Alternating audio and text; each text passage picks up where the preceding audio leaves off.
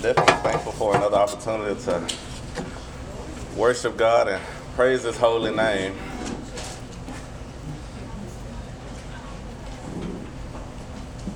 He definitely is worthy of our praise. We're not worthy of praise, but He is. So sometimes it's easier for us to praise men than praise God at times. And we definitely want to remember that God is worthy of praise.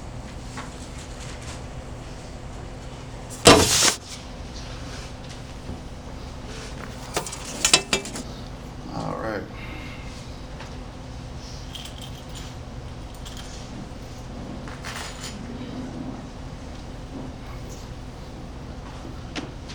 Today's lesson is a continuation from last week. Last week we began to examine the youth of Jesus Christ. It was Youth of Jesus Christ Part 1.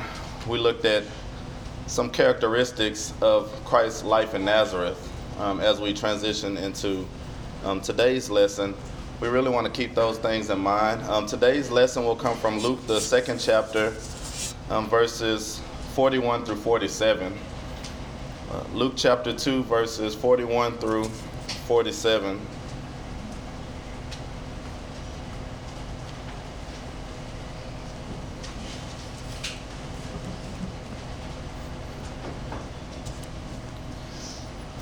By way of introduction, it's good to take some time to review.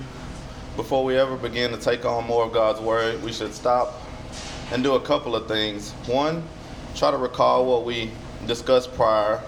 Take some time to review some things that we already know about the Scripture that we're about to approach, that pull that background knowledge in. And then the point of the lesson is just to build on top of it, to remind us of those things that we may have already heard. We just need to hear it again, but also more of an admonishment. Every time we hear the Word of God, it's an admonishment. It's something that we need to do or put in practice. Know that God is faithful, so He will always prepare the table for us. If He's preparing the table for us, we will have to use it in time to come. I can't tell you that this lesson you'll have to apply this next week. It may be 3 weeks from now. It may be a month and a half. You may encounter a stranger that has a question. Whatever it might be, God knows, and He uses you according to your faithfulness to His Word and obedience. And so I will tell you that you will have to use it in one way, shape, or form. You will have to use the things that we hear. That's what it's all about. So when we looked at Jesus' life in Nazareth and his growing up, those first 12 years of his life, there's some things that I pointed out from last week that we may not have even thought of or just really need to remind ourselves of. There was a lot going on in the town of Nazareth. It was a very small, obscure town that many people hadn't even heard of. And if you'd heard of it, there wasn't any positive things that people heard about Nazareth. People despised the place. They looked down on the place. They thought the people there were uneducated. They were fools. They didn't know anything. And so this is the town that God chose for Jesus to grow up in. We know that that's not an accident. There's nothing in our life that happens that's an accident. Sometimes we think that, oh, this just happened. Nothing just happens. God has a plan. God is in control of human history. God is allowing all things to work together for a reason. So things aren't just happening in our lives just happenstance. There's a purpose behind it. Just because we don't know the purpose doesn't mean that there's not a purpose. And I've had to learn that in my own life because I've had a tendency to say, oh, it just happened. Oh, it just happened. No, things aren't just happening. How are we responding to situations? There's a reason that God allowed this to happen in my life. There's a reason that God allowed me to meet this person. There's a reason that God allowed me to go through this experience. It is for a reason. It is for us to seek God and figure out what that reason is. So Jesus grew up in this obscure town of Nazareth. This town was full of probably rumors and gossip and mess and drama. Jesus encountered rejection from all sides, from in his home, with some sibling rivalry and some hatred probably there among his brothers and sisters. Those that may have lived close to where he stayed. The town leaders, those that were around, those that were supposed to have some sense. He faced some of those blended family type of learning experiences that we could face. Many of us in here may have dealt with the blended family type of experiences.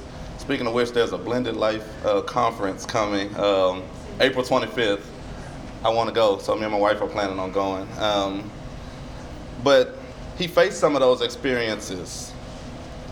He knew what it felt like. He knew what it felt like to be isolated, to be alone, to be viewed a certain way, to be not included in some of the family activities, maybe by his siblings, for people to judge him, to mistreat him. He experienced all of that. Remember, we talked about the key with Christ is identification. He didn't just identify with us in our adulthood. He identified with us in every way known to man, is what Hebrews says. In every way known to man, he identifies with us. There's not an experience that you can go through that Christ can't understand, can't relate to. Sometimes we have those experiences and we say, oh, this isn't a Christ thing. I need to deal with this one on my own because he wouldn't really understand this situation. And that's not true. He was tempted in all points. It's common to man. We have to remember those scriptures. We got to recall those scriptures when we go through these situations. Otherwise, Satan's going to win. Because he'll say, you're really alone. It's really just you. Satan wants you to feel like you're alone. He wants you to be alone. That way he can get you. He wants us to be alone. This is warfare. This is warfare. This isn't just a go through life and just see what happens and then transition to heaven. No, this is warfare. Satan's number one role is to get as many people on his side as possible. Satan wants to prove a point. God wants to prove a point as well. And that's he can create man with free will and choice, and they will choose him. He won't force himself on you, but we will choose him. God is gracious. God is a gentleman. He won't force himself on you. He will give you everything that you need because he loves you, but he will allow you the opportunity to choose him. Satan is roaring like a lion and walking to and fro, seeking whom he could devour. And we have to be on guard. We have to put on that armor. We have to be ready at all times. Even at a young age, Jesus had to be on guard.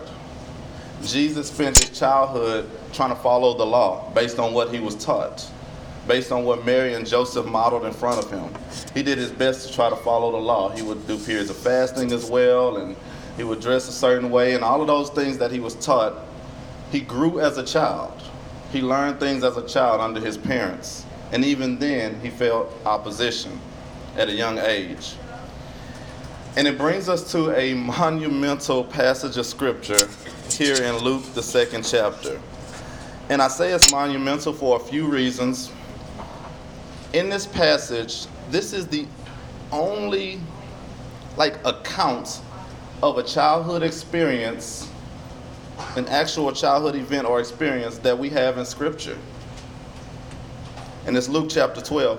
This is also the only childhood experience that we have in scripture where we actually hear Jesus say something. He hadn't said anything up until this scripture right here. And this is the only scripture that will give us the words of Jesus Christ as a child. Everything else we'll move into his adulthood. So if it's this one experience that God put in the scripture for us to read through, then we know it's extremely important. And we have to figure out what it is that God wants us to have out of this passage here.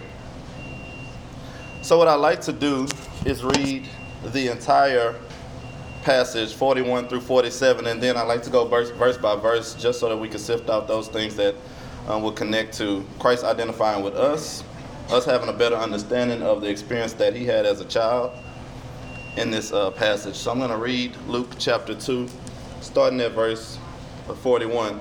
Let me go back to verse 39 and 40. This is where we began last week. In Luke chapter 2, starting at verse 39, it says, "And when they had performed all things according to the law of the Lord, they returned into Galilee, to their own city Nazareth. And the child grew and waxed strong in spirit, filled with wisdom, and the grace of God was upon him." Remember, he grew as a child. He had those child experiences. But as he grew, he was strengthened because he applied what he was taught to his situations and circumstances, and he did not sin. So momentum increases when we apply God's word and we don't sin.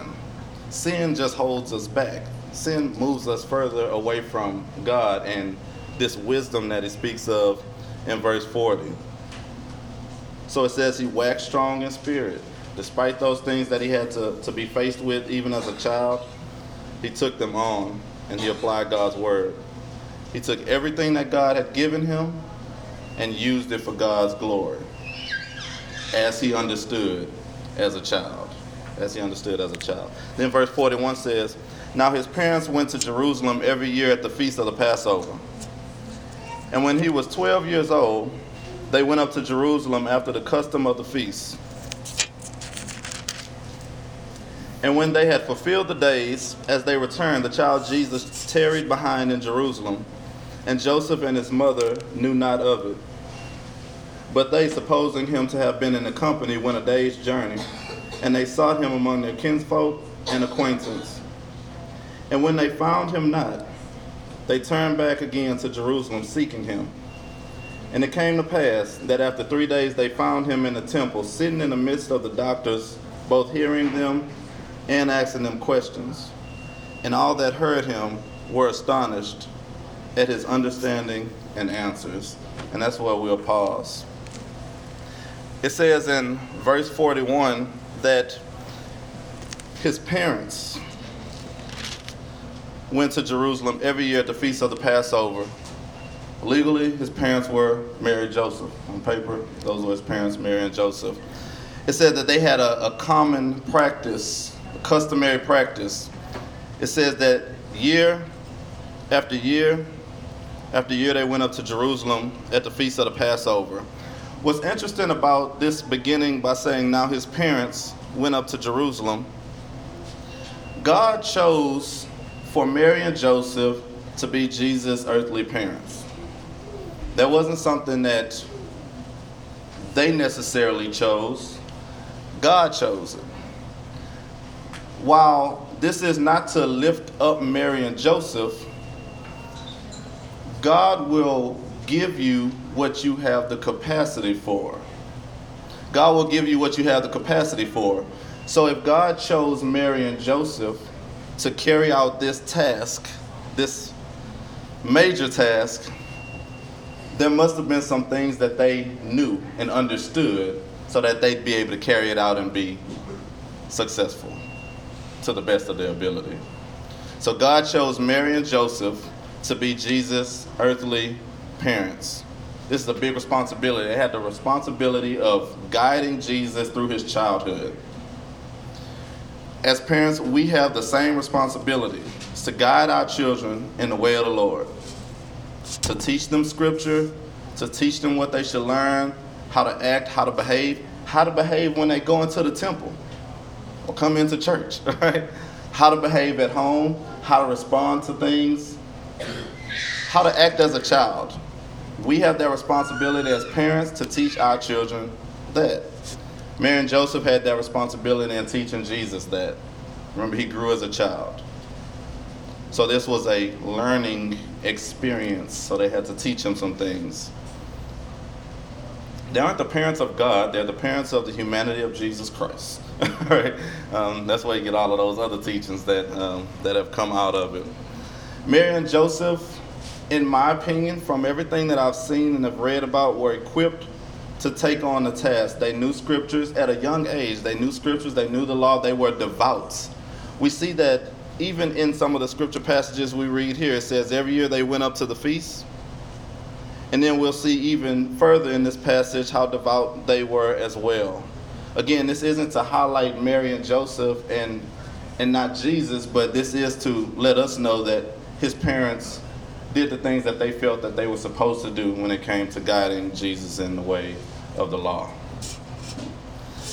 So every year, Feast of the Passover, Mary, Joseph, Jesus, they went up to the feast. Really, it was only required of the males to go up to the feast and the Passover and those. But you see, Joseph took his entire family every year to Jerusalem during the Feast of the Passover. It was a family thing. Remember, there were 3 festivals that the Jewish male was required to go to. And that was Passover, which we're talking about now. That was the Pentecost. And that's the Feast of Tabernacles, or the Feast of Booths, when they were wandering in the wilderness and God protected them. Over time, the Passover became the elite festival. The elite festival. Maybe you couldn't make all of them, but you made sure to make the Passover. You made sure to make the Passover. This is Jewish culture. When we look at Exodus, the 12th chapter, we see that the Passover was revolved around the 10th plague, that 10th plague, where God destroyed the firstborn of Egypt, and he spared the firstborn of what will become the Jews. And that was Exodus 12. The Passover symbolizes a lot of doctrine and teaching that probably don't have time to go through in this short period of time. However, we know that Jesus is the Passover lamb. Jesus is the sacrificial lamb. He is the one that God chose to save the people from their sins, to spare people from death and destruction. Jesus is the Passover lamb.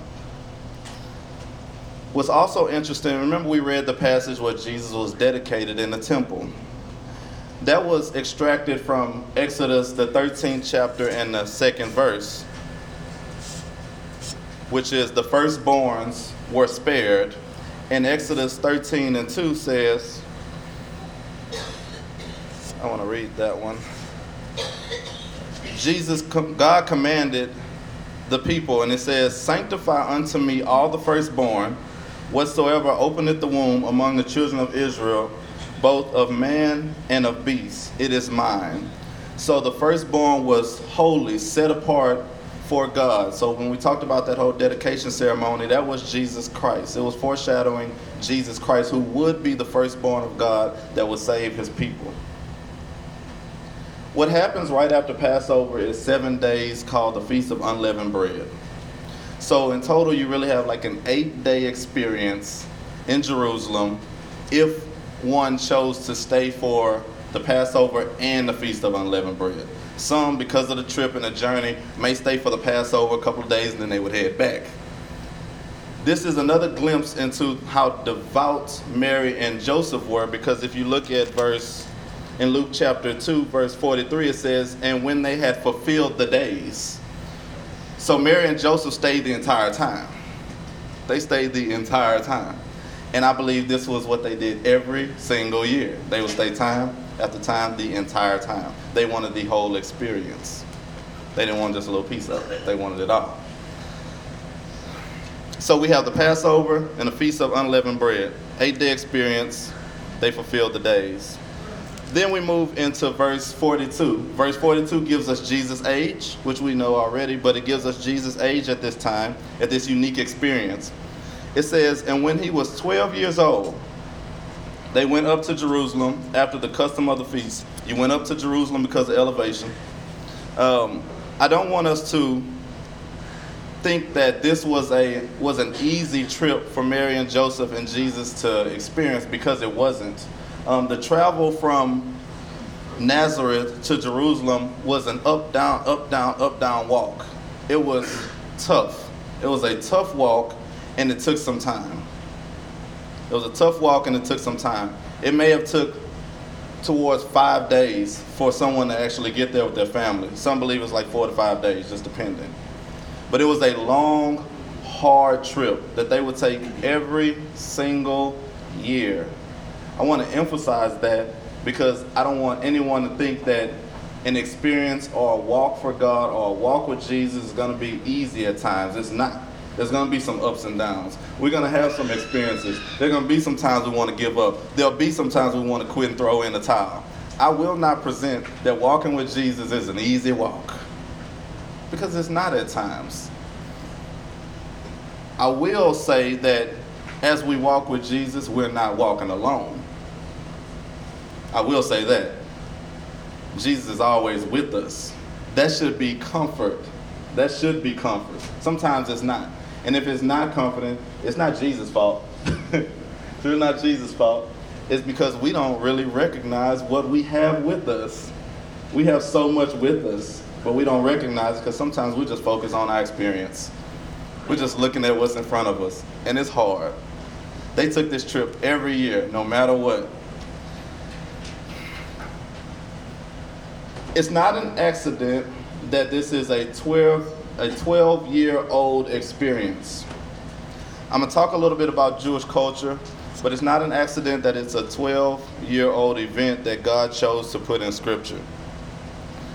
This is really the point where, in a Jewish culture, it's believed that you were like coming of age. You were at, really almost at the point where you could understand the things of the law and be able to apply them. So this was really that age where in the Jewish culture they believed you could be responsible for your actions and decisions.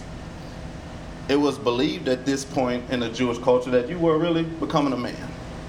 All right? Now we look at that today and we say, nah, my son Robert is 12 years old and please, there's a lot he can't do, right?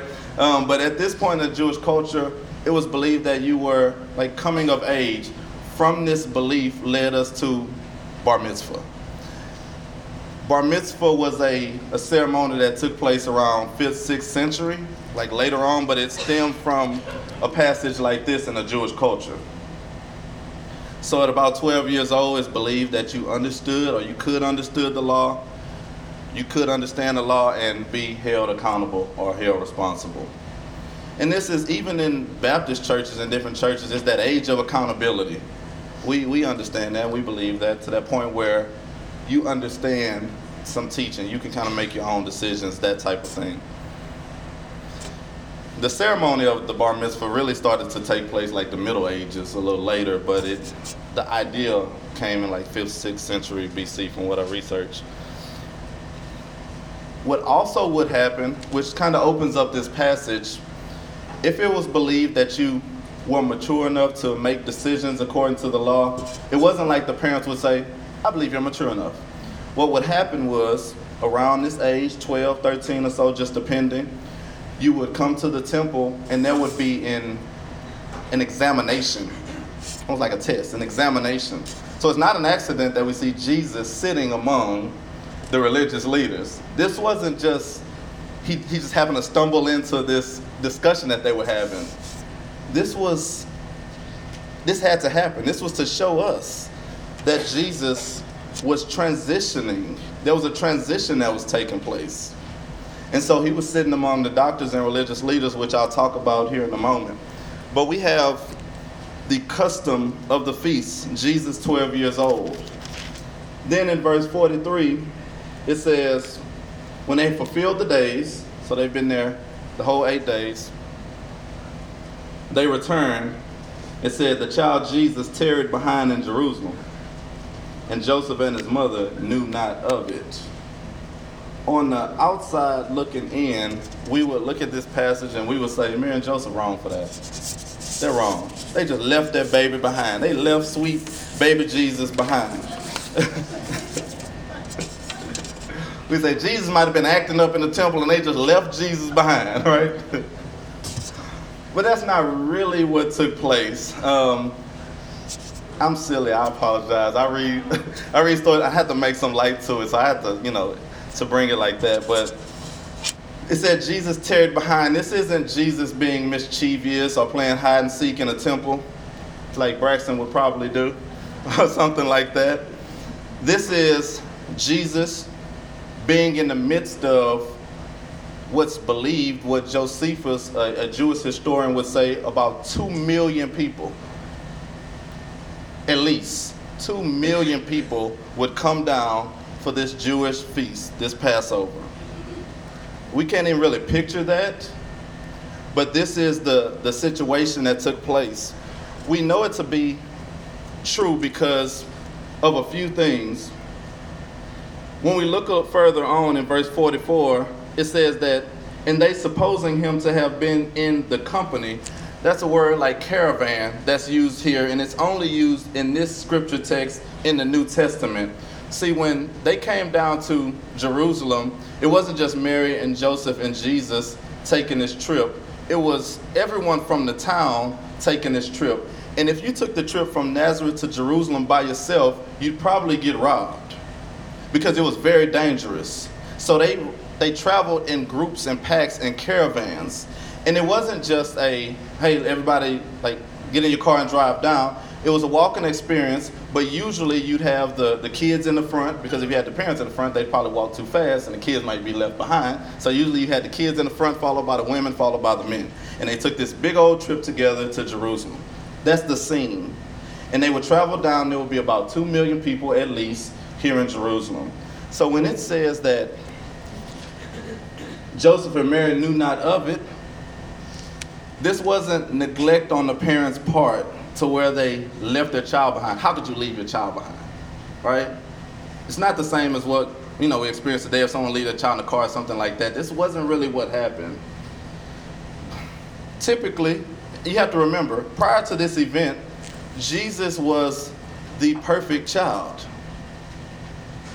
Jesus was always where he was supposed to be. Every time. Jesus was always where he was supposed to be. Anything that Mary and Joseph had instructed him, he was always there. So they expected, they'd taken this trip before, they expected him to be exactly where he'd always been, what they had showed him. But on this instance, this transition in his life, he is still in Jerusalem.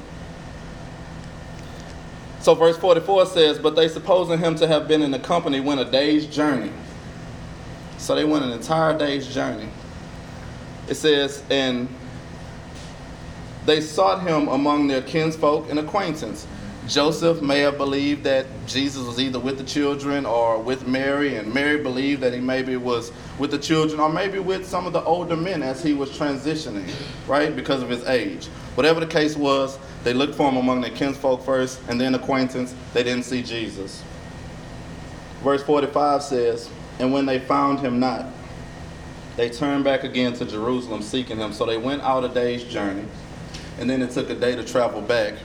And then verse 46 says, and it came to pass that after 3 days. So then they spent another day looking for him. So we had 3 days total right here where they were without their child, Jesus. A couple of things I want to point out about here as we look at the latter part of this lesson, because verse 46 and verse 47 is the part that's mind-blowing. It's the part like in verse 47 where it says astonished. This is the astonishing point. All throughout Jesus' life, he filled people with amaze and wonder. He always shocked and surprised, and people were like dumbfounded at what they witnessed with Jesus Christ. Verse 46 says, now I want us to picture the scene. So again, we have at least 2 million people during this time, maybe coming in and out. We have this large temple that was built by Herod. There's different rooms, and they would call them chambers, that were scattered around.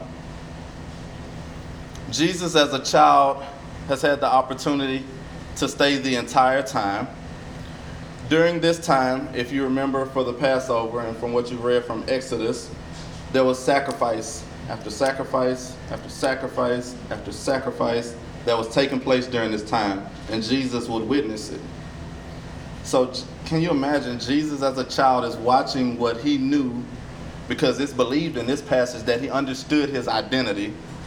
He knew his identity. It wasn't at his baptism where he understood his identity. He began to understand his identity early on as a child. And so Jesus is watching what would become him.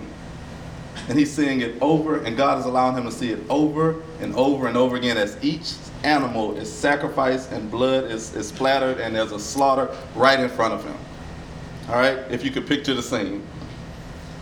Everything that's going on in this temple and during this time is a representation.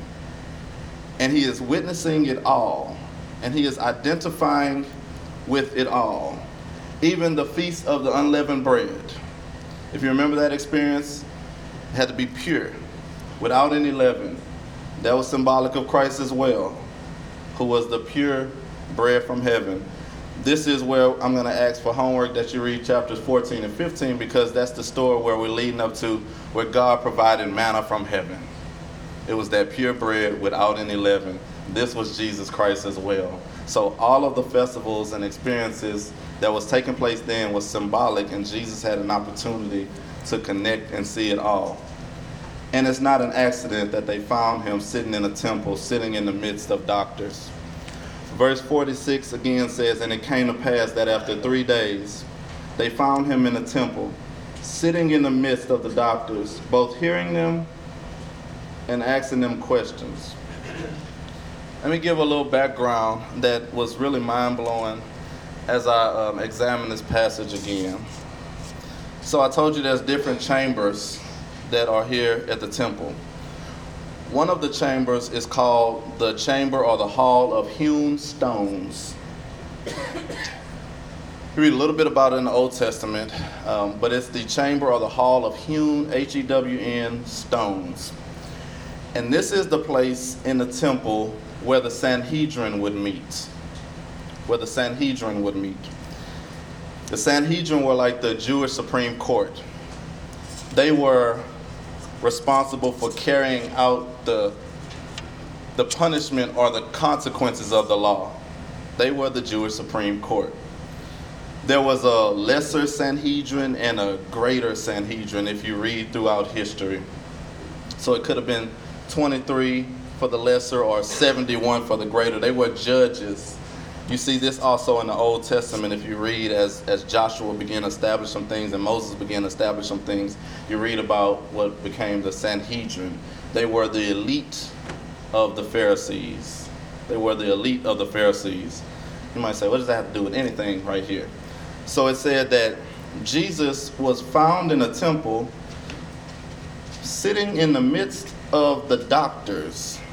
Not necessarily the doctor like Luke. These are the experts of the law. These were the Sanhedrin, because this is where the Sanhedrin would meet, in the chamber or the hall of hewn stones. Jesus is sitting there. They're sitting there. This lets us know that there was teaching going on. They weren't in a meeting, they were actually teaching. So you could walk by this hall or chamber and you could see the religious leaders and their disciples, and they were teaching. Because in that culture, when you were teaching, you sat down. Not like I'm doing, so maybe I'm not really teaching because I'm standing up. All right, maybe I need to sit down. But customary, they were sitting down and they were teaching, because it typically lasted a long time. And maybe you were tired, so you just needed to sit down. Whatever the case was, that was customary. So we have Jesus sitting in the midst of the doctors. Can you imagine a 12-year-old? You have this 12-year-old boy sitting in the midst of the teachers, right? This would be great art right here, because this is a picture of Christ as a student. This is a picture of Christ as a student. For us, what we extract from this lesson is, before we can teach someone, before we move into a teacher role, we must be a student. We must be a disciple. We must be a learner first. Everyone wants to teach, but no one wants to be a student. No one wants to be taught. No one wants to follow. Everyone wants to lead. Jesus, this is a great picture of Christ in the temple, sitting, and it says that he was hearing them and asking questions. Hearing them and asking questions. what was mind-blowing is if we remember the time period, so if some would say that Jesus was born maybe 4 BC or so, give or take, and he was crucified somewhere around 30 AD, had about 33 and a half years. If we remember the time period and we think about the scene, I don't want to skip over the doctors that were sitting here or the experts of the law that were sitting here, because there was some schools of thought that were instituted during this time. The most famous, which may have passed before this time, was Hillel. And there was religious schools that in the temple in Jerusalem that would happen or occur after Hillel. The most famous one that we probably know of is Gamaliel. If you think about that name, 2 scriptures probably come to your mind. One is in Acts, the 5th chapter, where the apostles were being persecuted, and they brought the persecution to Gamaliel. And it says that he was an expert in the law. Gamaliel was actually a leader of the Sanhedrin at this time that we're speaking of right now. And he said to the people that were persecuting the apostles in Acts, the 5th chapter, if they aren't living the way or doing according to the law that God says they should, God will deal with them. And he stepped in and took the side, really, of the apostles.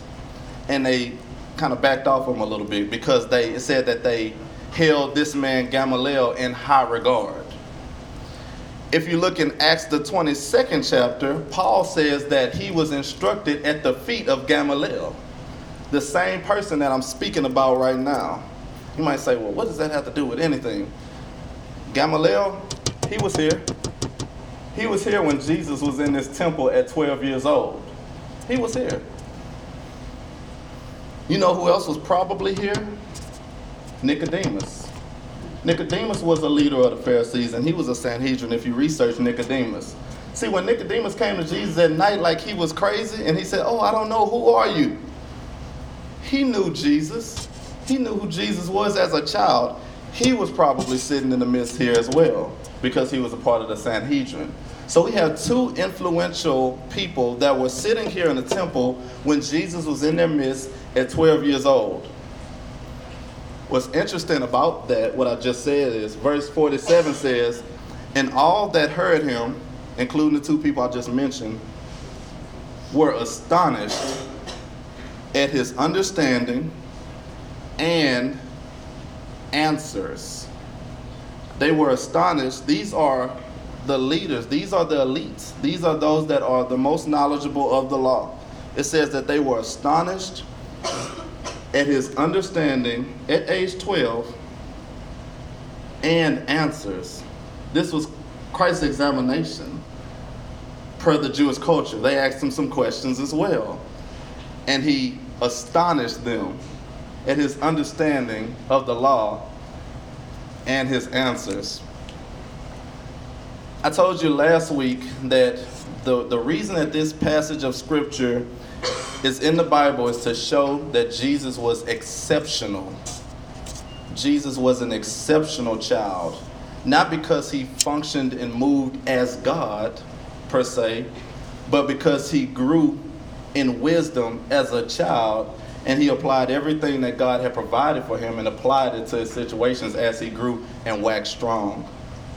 And so they were expecting in the temple that they would see a 12-year-old boy that, was the typical 12-year-old Jewish boy. And instead, they had in their midst the Lamb, the perfect Lamb, with all knowledge and understanding as he was taught, and a wisdom that was far beyond his years.